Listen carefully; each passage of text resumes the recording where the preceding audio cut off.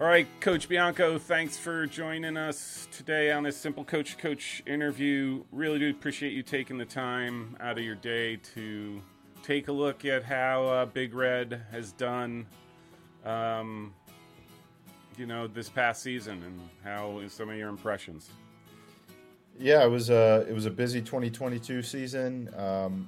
Certainly more than a normal year. We took the team abroad in August to Lisbon, Portugal, which was an incredible trip, and we were also able to celebrate the 70th year of Denison soccer in the fall and bring some people back to campus, and so there was just a ton going on.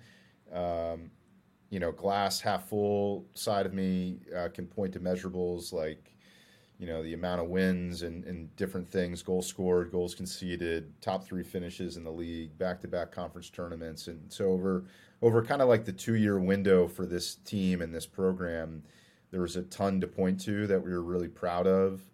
But we can also point to, I think, objectively, being in our biggest moments this year, we just weren't as good as we would have liked to have been. And certainly that's where the area of focus is going to be for the program moving forward. But if you get stuck in that side of it, then I think you miss also some really good things that have been happening with a team that, quite frankly, it's still a young team and a young program. I think 2/3 of the group are freshmen or sophomores. So a lot to be excited about, but certainly we're ambitious and we were disappointed about maybe not going as far as we would have liked to have gone. I'll ask the one question first, but I do want to come back to those where you said the biggest moments. I'd like to get, some more thoughts on that. But what was there anything in particular that stands out as a highlight to you? Again, considering, and just for everyone watching, right? This is your second full season at Denison, and so I don't know if this is the right way to say it, but you're just getting started along this process of how building this program out to what you envision it to be, and it's relatively early in that process. Yeah, we do a really thorough end of the year 360 review with each player, and one of the things that we review is with each guy is kind of like what stands out for you as a high point moment from a personal and a team perspective. And so it's been really interesting to see what their thoughts are on it. And there was a couple moments that really stood out. A game like Wilmington in particular, we go down to their place, a really good team, played down a man, scored the game winner down a man on the road in the 88th minute or whatever it was, and then had to kind of see out some chaoticness, craziness at the end. And it's just one of those games that's really galvanizing for a group, and the guys loved it. So there's specific moments like that. There was our abroad trip were really big moments for the program to grow, our ability to go to Boston and pick up a win and a tie to start the year. Just some really awesome things that, when you strip the emotion of disappointment away from a year, you're also able to look back objectively at man, we did some awesome stuff together. We had some important wins. Just really cool things that I know the team can look back on fondly. Those would be some for sure. Okay, now I forgot that you guys had gone to Boston as sort of like I don't want to say a weekend trip, but it was effectively a weekend trip. Was there a reason to go up there? Was it just to sort of try to play some other teams that you might not necessarily see, or is there a big alumni base up in the Boston area? Yeah, all the above. Like I said, so this was the 70th year of the program, and we do have a number of student athletes that are from all over the country, quite a few that are in the Northeast, a ton of alums that are from the Northeast, and we were able to play Springfield College and Brandeis University on a Friday, Sunday. And so we were able to do different events at both games, as well as on Saturday, there was a family that hosted alums, families, friends of the program at a dinner that night where we could kind of off campus honor the program. We also did an Oh, on campus nice. celebration. Mm-hmm. So it was really an awesome weekend all the way through. But yeah, there was an opportunity to kind of get out and get the team in front of alums and parents and everybody else, which was a lot of fun. Yeah.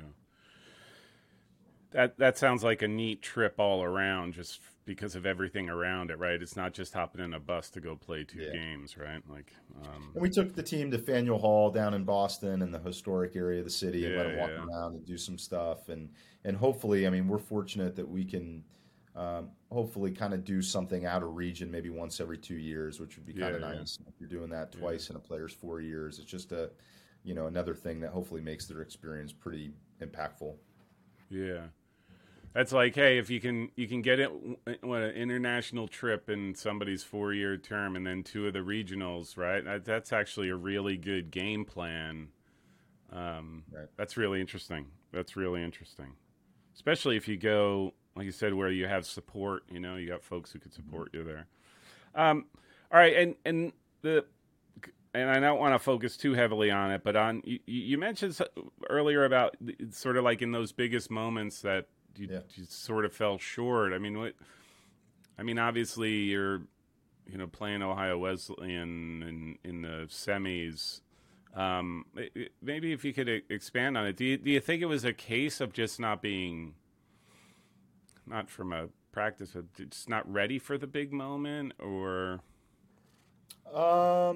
Yeah, I would say so. To step back, I mean, at a macro level, right? Like our season came down to 5 games. Twice against Ohio Wesleyan, once against Kenyon in the regular season, and then 2 out of league regional matches against Otterbein and John John Carroll. Carroll, yeah. And so, at a macro level, you step back and you say, "Oh, well, we didn't score a goal. We didn't win one of those games, and."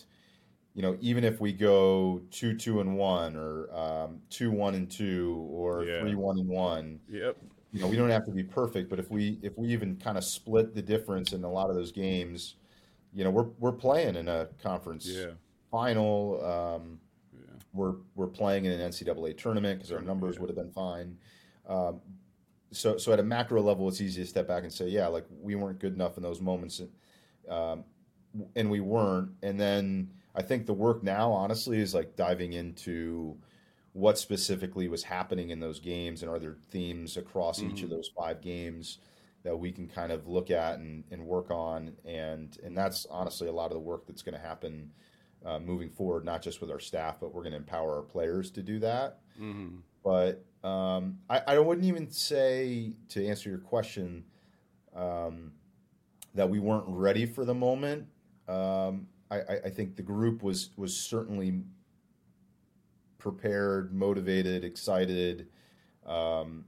We need to be, I think, a little bit more competent in certain areas of our play. Mm-hmm. And then when you're more competent, then you're Yeah. more confident. Yeah. And Yeah. if you're fitter, if you're more technical, if you're Yeah. sharper with your tactics. I mean, so I would say that is the biggest part of it. I mean, I just know when our guys walked off the field in those games, the performances were certainly there's parts of the performances that we can look at and say, you know what, like we're really not far, and we're actually Mm-hmm. closer in many moments than we were 12 months ago. And I really do Yeah. believe that. But now we have to be better than we were this past fall in 12 months to hopefully Yeah. get results.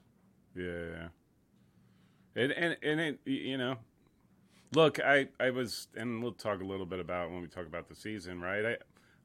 I hate to say it, like you were in a tough spot even before the season, right? Because you had such this remarkable season last year where you win the NCAC, and the expectation is high, and to try to replicate that again. And I think last year you had a lot of things sort of going for you, and you had this momentum, and you had all the, and to replicate that, I just think becomes really, really Yeah, difficult.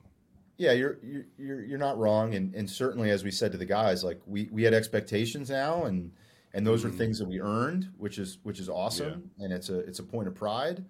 But like in 2 years, we haven't lost to another team in our league but that isn't named Ohio Wesleyan and Kenyon. And so we've done some really great things, but we also recognize like those two programs are really good programs, and so are John Carroll's and the Otterbeins and others in our region that are all good. And now we just have to keep getting better to hopefully, make a difference in each of those games, which I think we can. We certainly can. But for our guys, especially like right up the spine, we were playing, a sophomore goalkeeper that hadn't played a minute of college soccer this year. We were playing a freshman center back that played every minute of every game, and sophomores that were playing bigger roles right up the spine and in other areas that, like, these guys had to be in the arena this year to really fully understand like what it takes at this level. And thankfully they were. And what we didn't have this year, which many of our peers had, and what we had last year, was just like some fifth-year guys. That or transfers or whatever, which Denison's just not set up for that necessarily. So like that seems to be a pretty common denominator for a lot of teams right now. That is just a kind of a function of COVID, which will cycle out. But we didn't have that, and that's okay. But we were in the arena. Yeah, I was surprised. I didn't think of it that much, but that's very true. That having a fifth-year guy or multiples on a team matters immensely. Like, look at Stevens, right? Like, this is a perfect example. They got a couple fifth-year guys. On the women's side, you look at Johns Hopkins. They have 8, 9. It matters. So, I mean, what was there anything that surprised you of your team?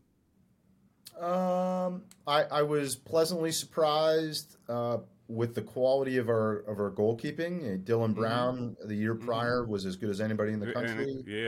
He was one of my favorites, one of my top 3. Yeah, he was fantastic.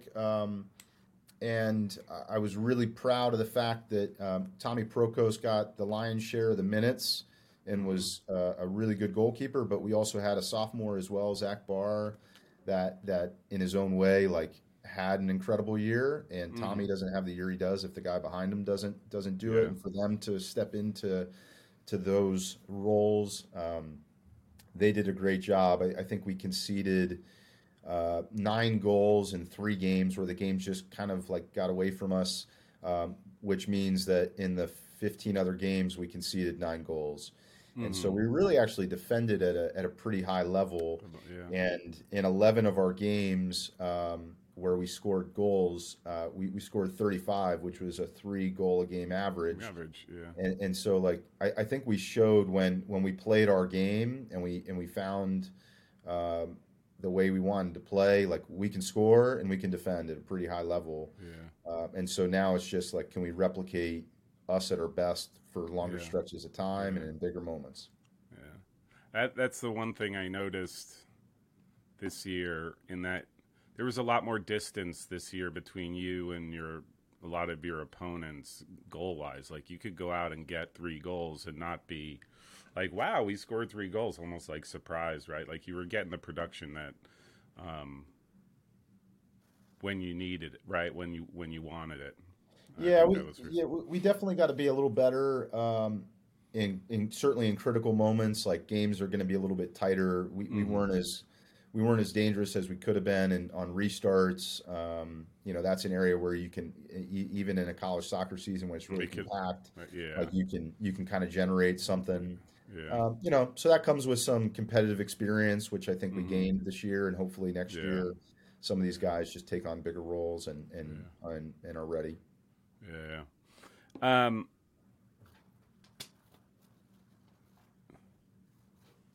All right, so let's talk about some of these rule changes, and I'll stipulate you're my rule guy, which whether you realize it or not, or whether it's what you want to be known as in my mind, I'm sorry, but yeah, you're my rule guy. So let's start with the OT.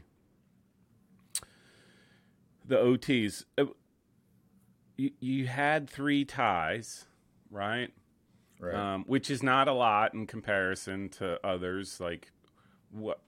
I mean, do you think the no overtimes during the regular season, was it, in your mind, is it a net positive? Has it been a net negative? Would you go back to OT? I mean, Yeah.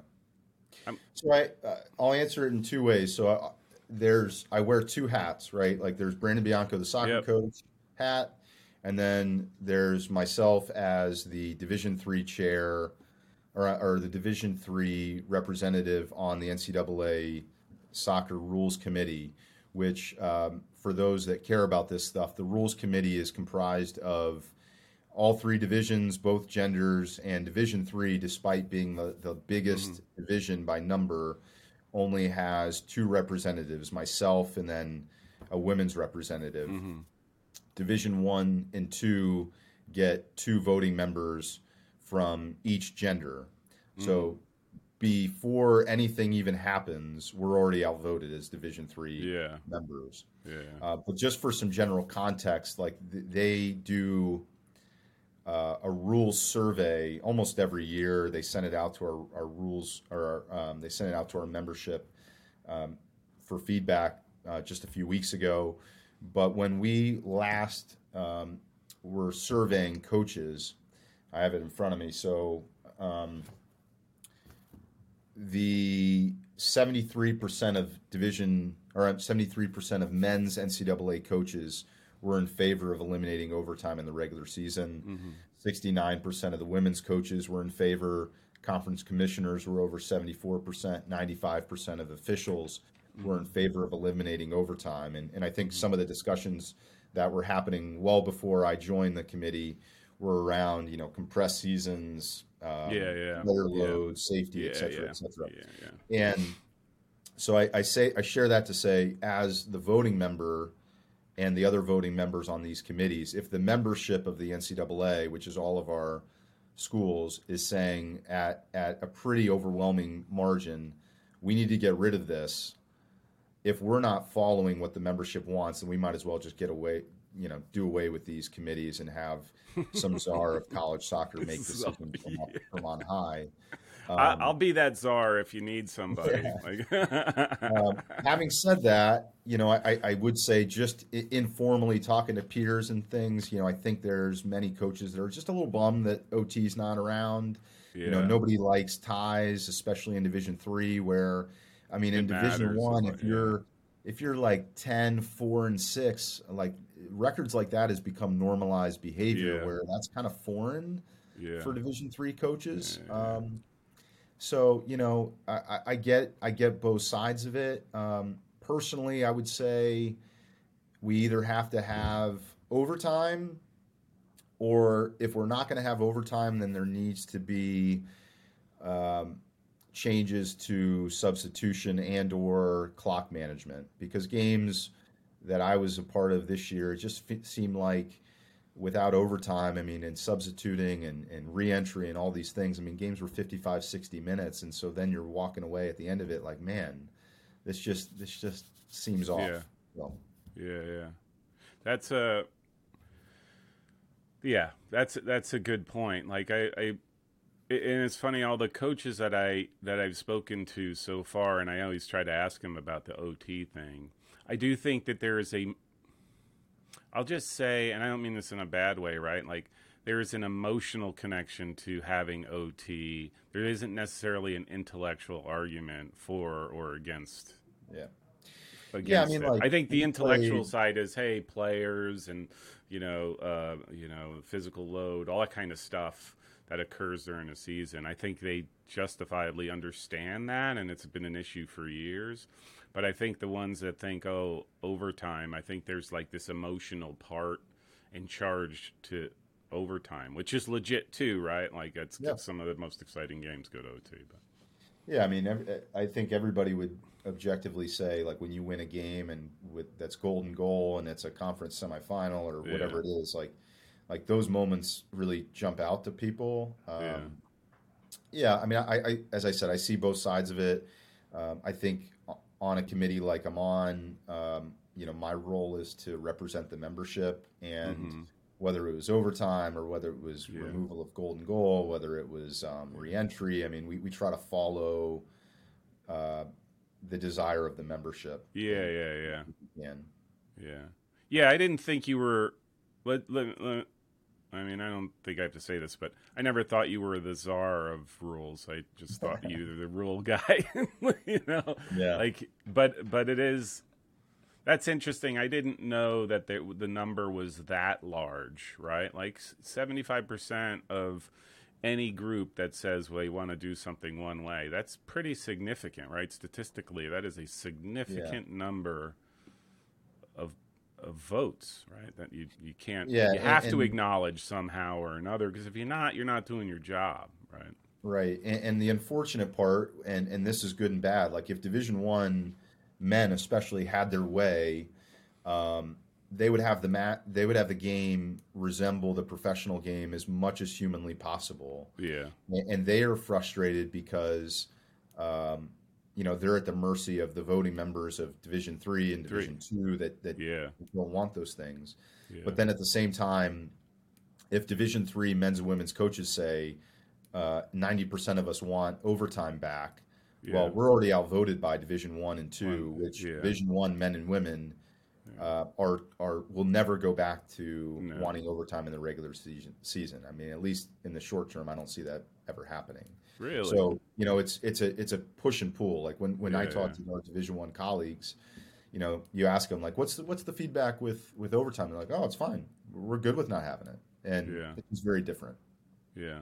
But there can't be different rules for the different divisions. There could be different rules by gender, like you've seen in men's and women's basketball. Yeah. I think that's a door we don't really want to open unless we absolutely feel like there's a need, and there hasn't been as strong of a need just yet. But maybe that comes. Who knows? Can I ask you, like, what is it about, at least in the context of the OT rules, what is it about the OT that the Division I coaches are so opposed to it? Is it to that notion that ties have sort of been normalized within the season, or? I would say all the sports safety stuff, player load. I mean, and their seasons are longer than ours. But I look at our season this year. Like we played 17 games in 58 days. Yeah.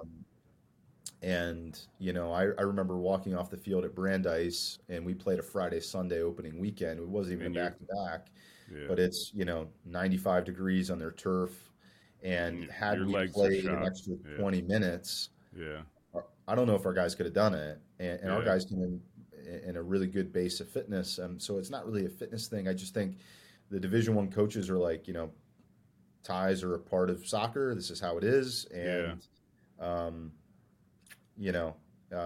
just think they look at like the accumulated fatigue that happens if you're playing all those overtime games. So I would say that would be what they would point to. Yeah. No, I get that part, right? Like I don't, that doesn't surprise me. And like you said, no OT or not, 2 games in a row, a Friday, Sunday schedule.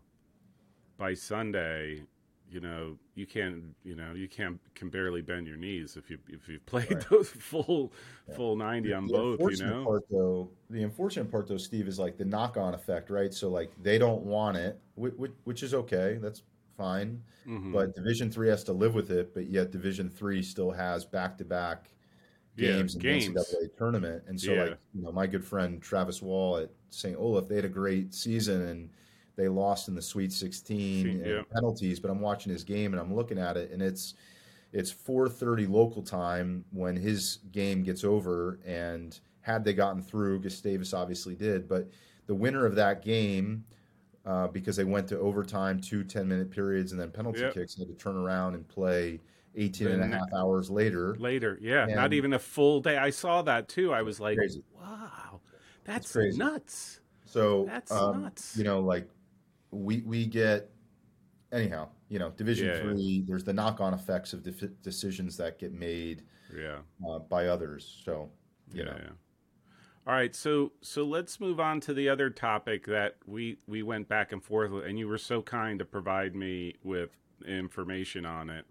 Um, where I'd been saying, again, not knowing anything, just sort of off the top of my head, I was like, hey, you know what? Instead of it was sort of like a counter argument to, okay, bring back the OT, but if you really want to make a difference for players, extend the season out by a week. And then you came back and you said, hey, do you know that we're looking at how do you extend the season by, I think on average it was like 10 or 12 days.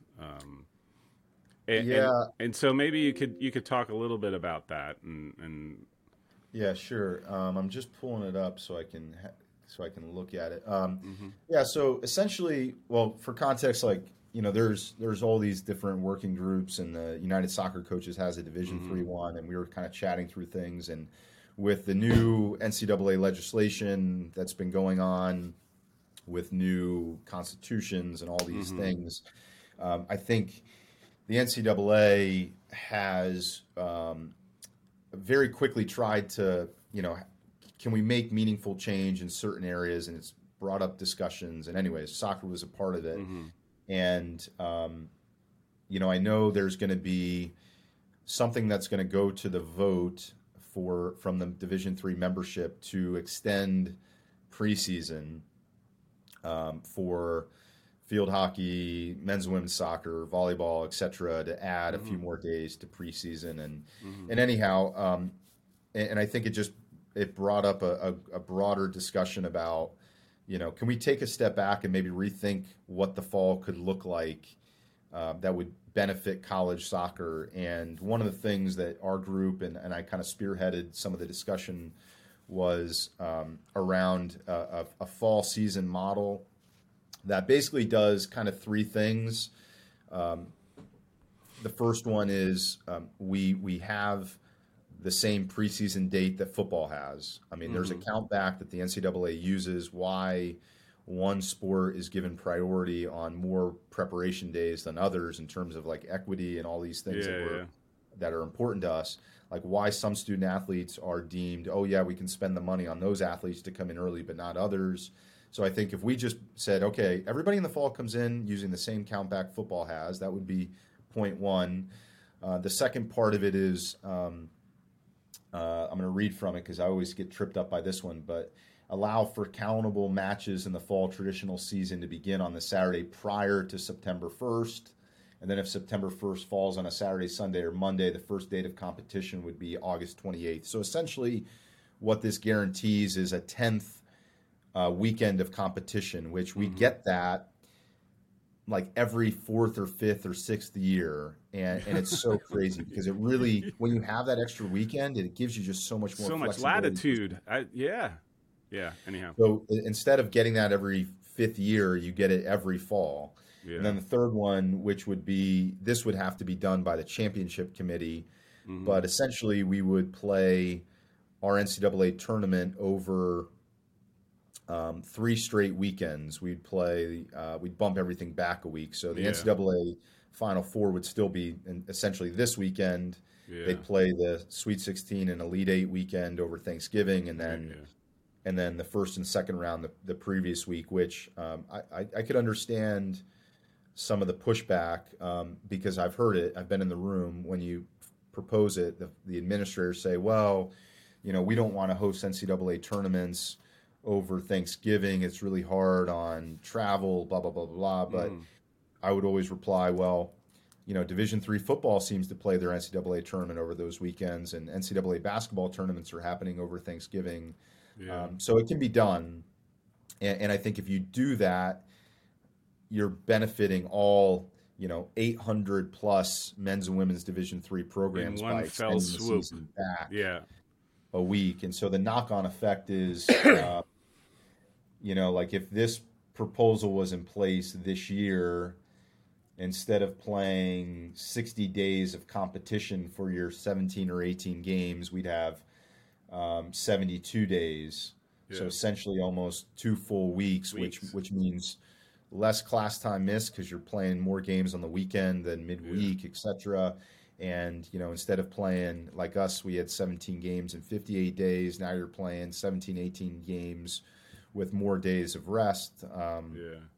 And I think it has to be conditional on saying to our coaches, like, hey, I think we need to put a hard cap on, maybe it's, 18 countable games, as opposed to, instead of coaches maxing out saying, okay, now instead of playing 17, 18 games, I'm going to play all I can 20. do 20. Yeah.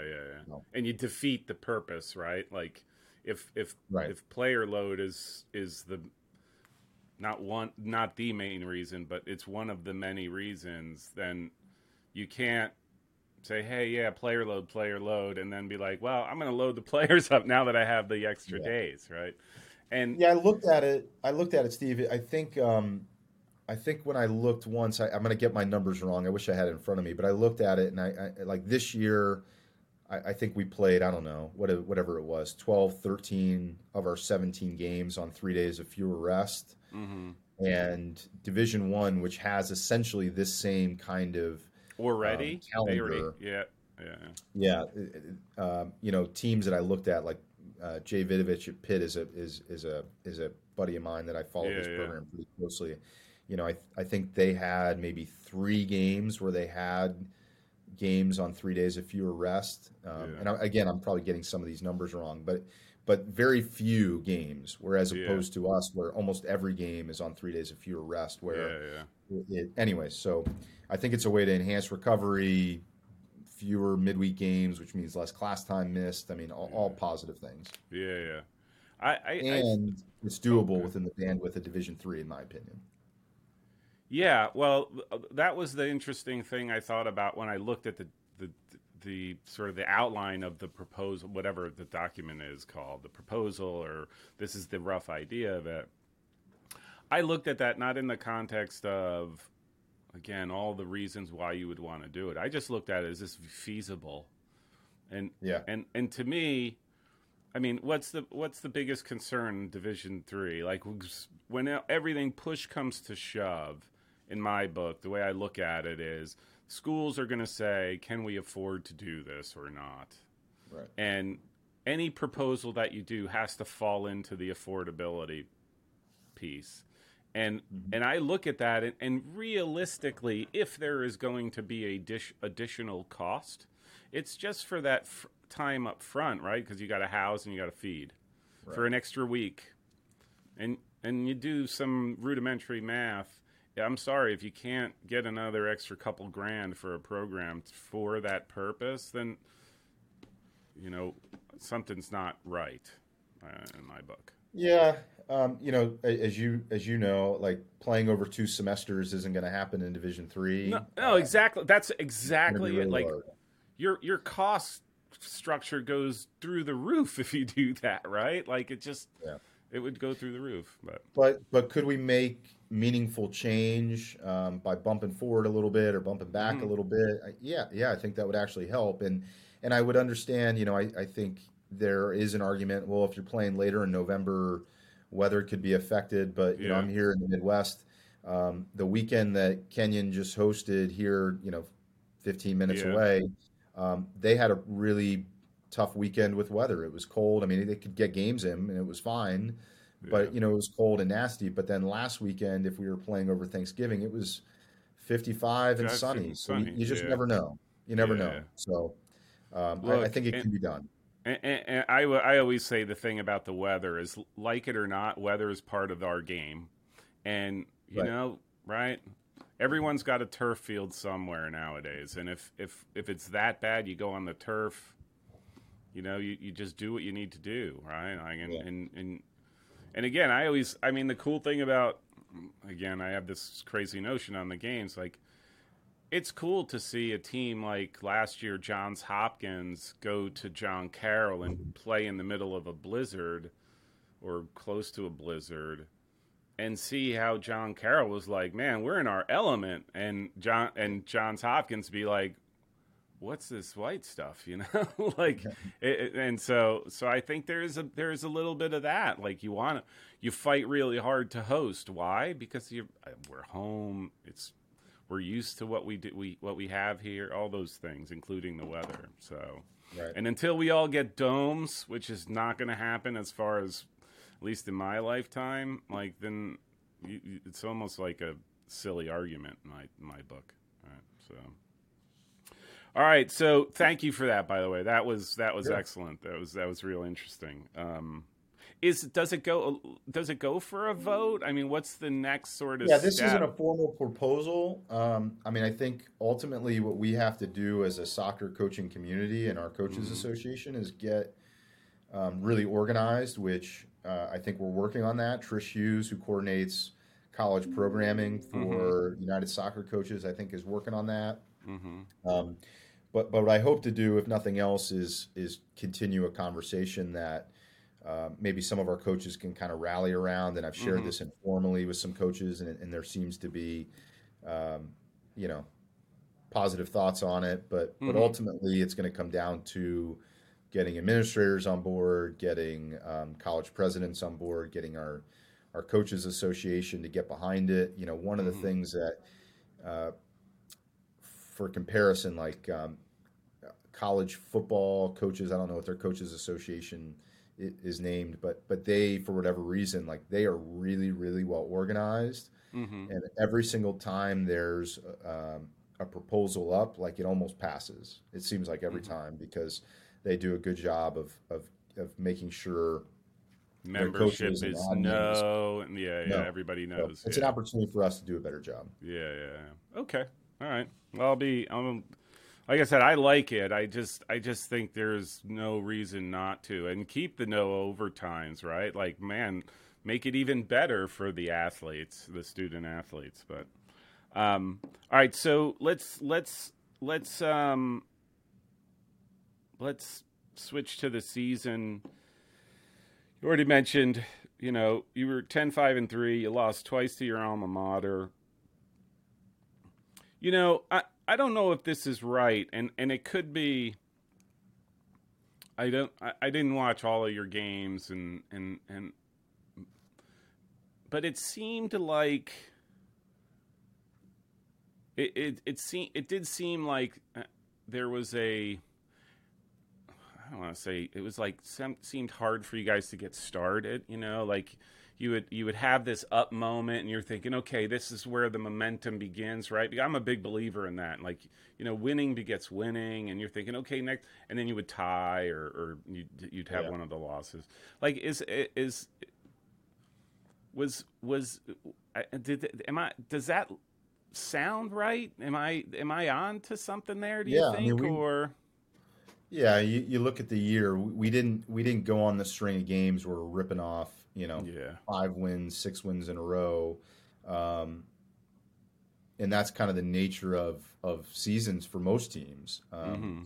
But certainly, I think like the maturation that we hope to make and have in the program is, you're turning some of those ties into wins, and then maybe some of those losses into a result. Maybe not Mm-hmm. always a win, but like maybe you're drawing instead of losing, and then Mm-hmm. that changes your season pretty quick. But I think for us, we're looking at it as like, can we set up the team in maybe a different way that helps us be at our best more consistently? Like, yeah, I mean, we're looking at that really closely as a staff.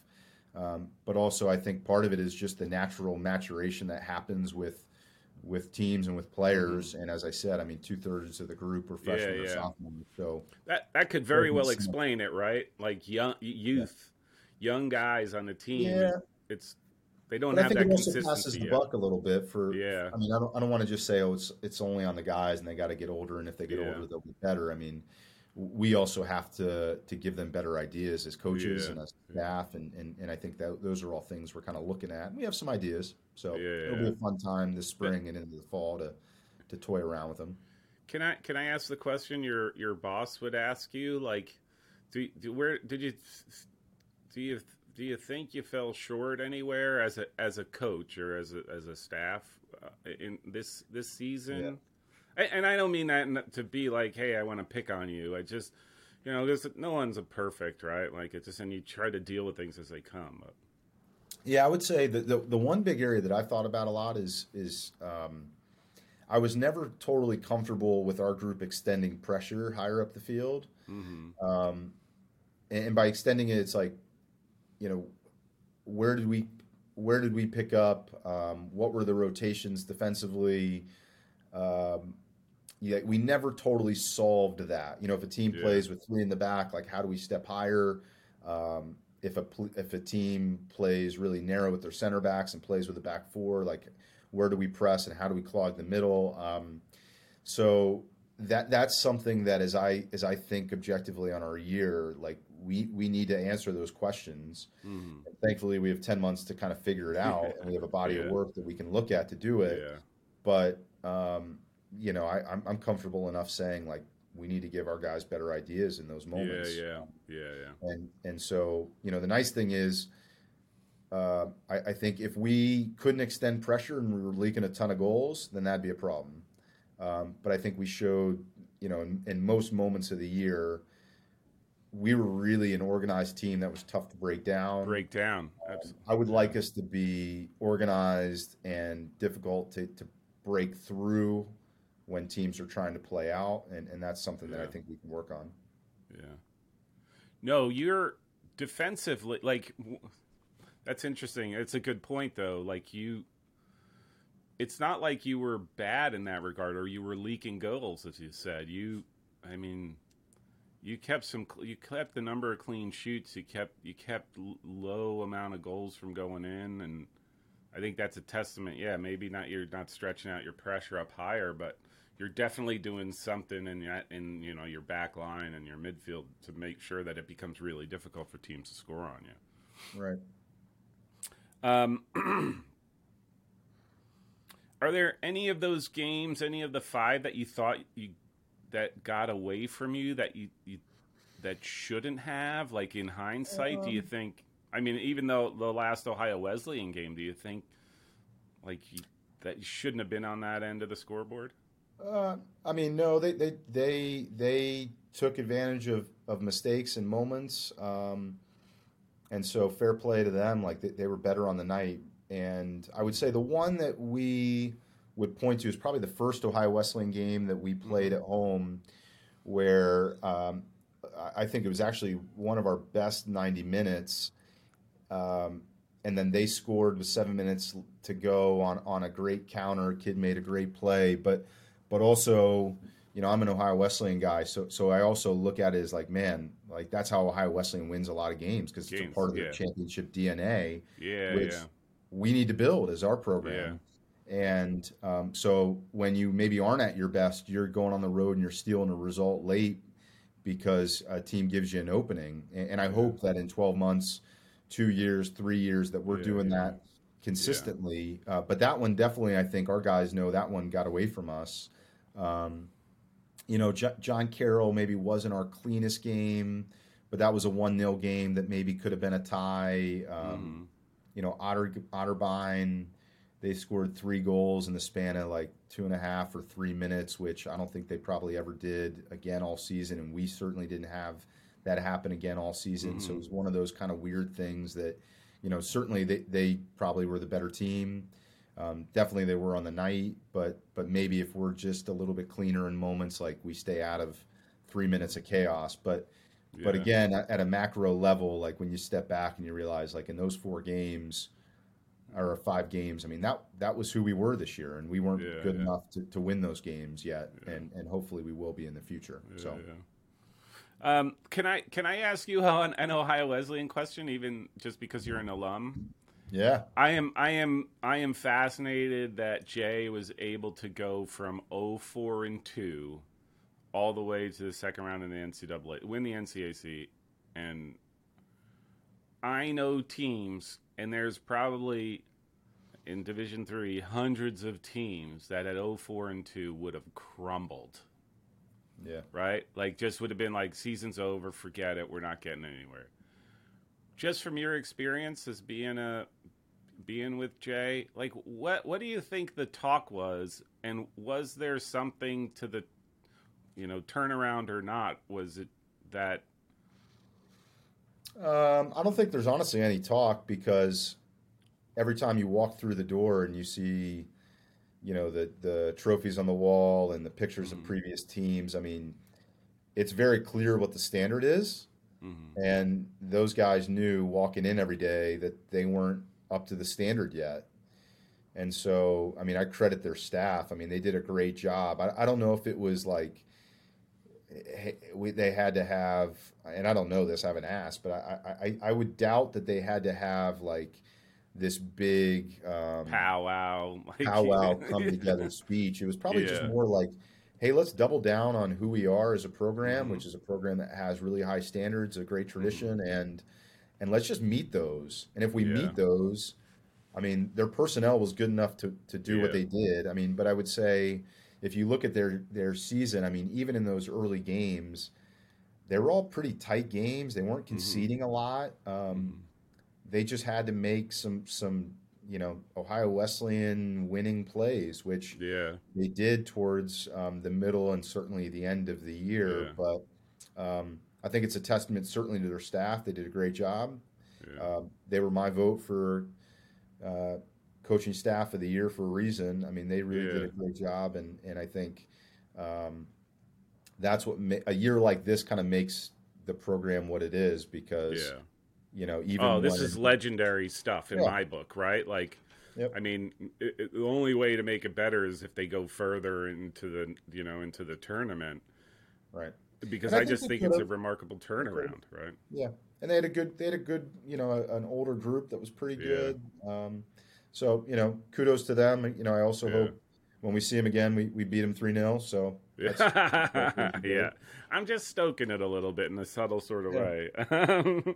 All right, so let's go back to Denison. Sorry about that to get distracted now on you're good. another team, but I do want to reach out to Jay and have a conversation with him because I think it's awesome to see because I think that's an example for other programs. Like, man, you can't, Sure. you just can't quit on it. And yeah, if you have this tradition, you double down on it. But all right, you got another great season out of one of my best 11 players from last year, Ethan Miracle. He's a senior, and I'm assuming he's graduating. Like, how big of a factor was he for your success this year? How much of a how much of a leader is he for your group? And if he is graduating, like, what are your thoughts on how do you get somebody of his talent back into that spot? Oh man, All yeah, he million is dollar graduating. questions, man. It is funny in 2022. You do have to ask if the kid Yeah, yeah, is gonna graduate. He yeah. is. I'm going to be really excited for him. To get his degree and to get off into the real world. I mean, Mm-hmm. he's really a wonderful kid, and it's going to be, whoever hires him and whatever he chooses to Mm-hmm. do, he's going to be a great addition to somebody's organization because he's just a winner. Mm-hmm. Ethan played as a forward all of his time in college. He grew up playing as a forward, and then towards the end of last year, we knew because he was so tactically savvy and he had a great work rate and defensively he did such a great job that we had to put him on the outside.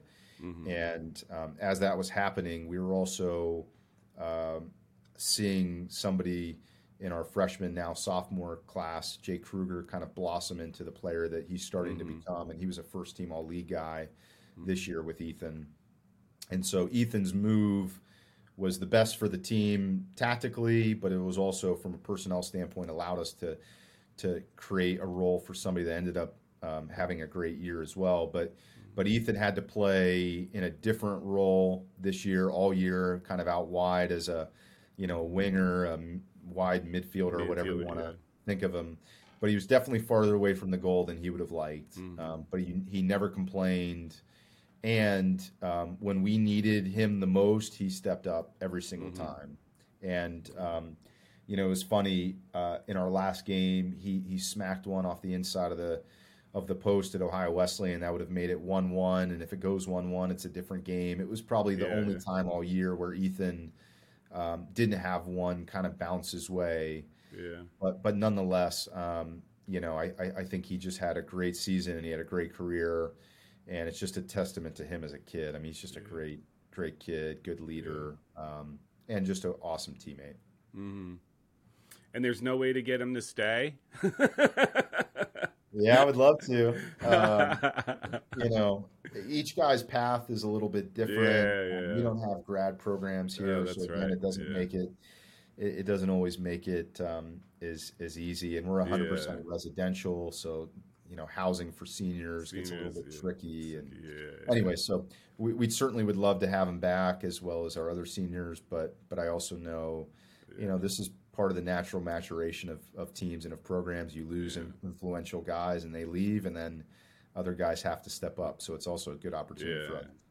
I I I thought he was absolutely outstanding in the NCAC final last year against Kenyon and what he did.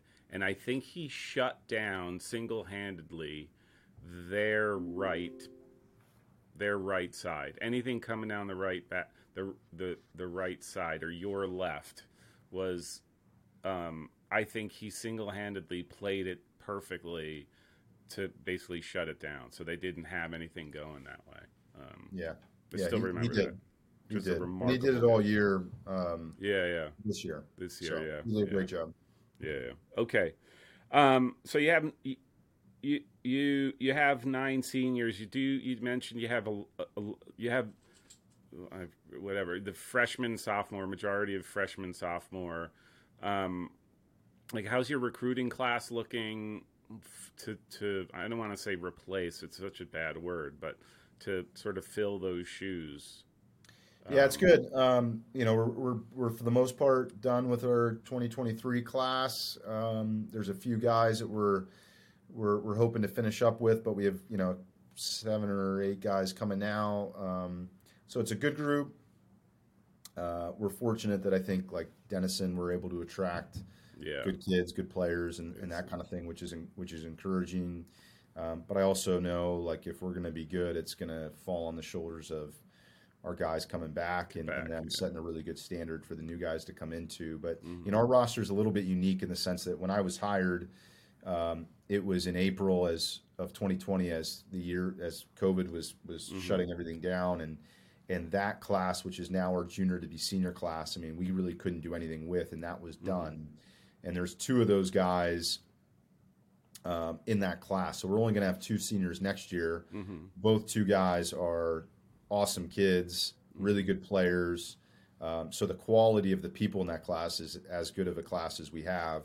But in terms of numbers, it's really small. So each of the last couple classes has been almost like a class and a half to fill some of that in.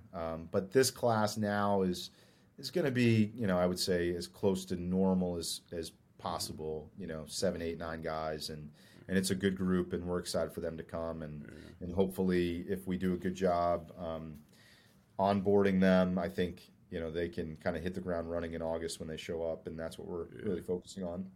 Yeah. How important is it for you to find guys who keep the competitive tempo day in and day out for your squad?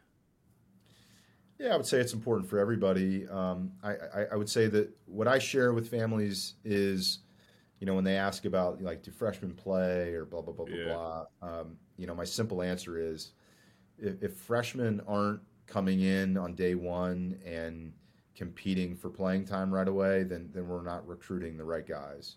Now, whether or not that happens, you know, there's adjustments with you know, classes and being away from home, but at the end of the day, like, those guys need to be able to come in and be at a really good level, and if they're not, then I think we're not recruiting the right guys. Okay. All right, so I'm actually leaving tomorrow for my, you know, Simple player number 2 is playing down in Greer, South Carolina for some ECNL thing.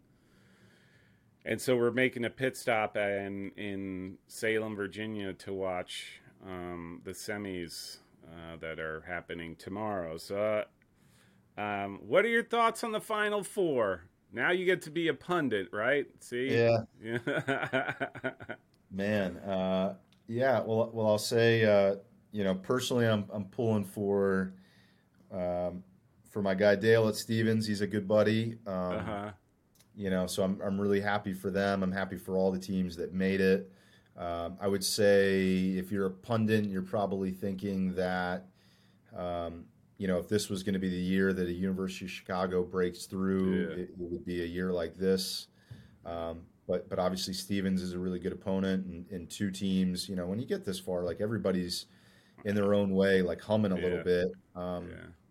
But I really like, I've been able to watch a ton of games over the last couple of weeks, but I really like, honestly, what a lot of the teams have done. I think Chicago over the course of the year and last year certainly as well, like they've shown that they're as complete of a Division III team as they're going to have. Stevens has kind of the competitive moxie of getting through some tight games. Mary Wash has probably been through as good of a gauntlet as anybody, in addition to Williams. Williams obviously going through Messiah and then Kenyon, and then that they've obviously been through it too. So it'll be interesting. I'm going to be excited to see the games. I'm really happy that there's a day of rest in between. But I'm liking that too, by the way, not for nothing. Good. It'll be good. Salem's a really good venue, so I'm happy for them. The pictures alone make that place just look awesome. I was down there for Division III National Football Championship in '93, I think it was, when Mount Union won its first. It's a beautiful area, but their Roanoke Stadium is just, that's a stunner, right? I was going to ask you something else, but that's okay. All right, so I got to ask you, like, predictions abound. Remember, if you don't accurately predict winner and score, I expect that $100 check in the mail to me. Oh man.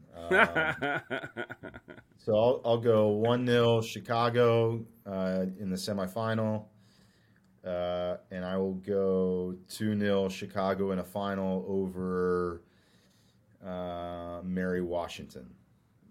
Wow. Okay. All right. So put it down. Okay. Yeah. It's recorded. It's for time immemorial now. By the way, Dale is a great guy. The best. Simple player Sorry, number. Dale. Yeah.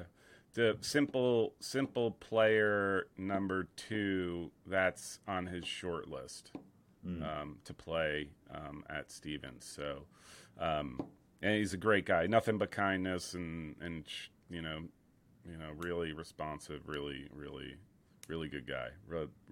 And loves to talk the game.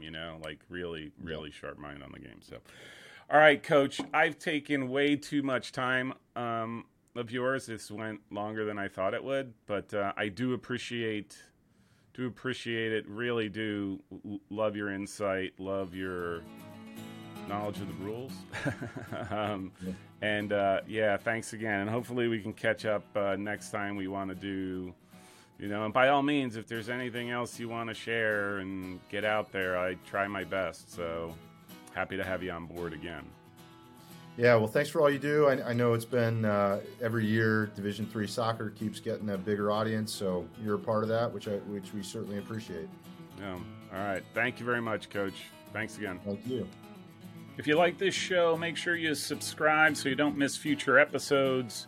You can also find me on anti-social media on Facebook, Twitter, and Instagram. Thanks. This is a message from my Chief Marketing Officer. I think this keeps him happy.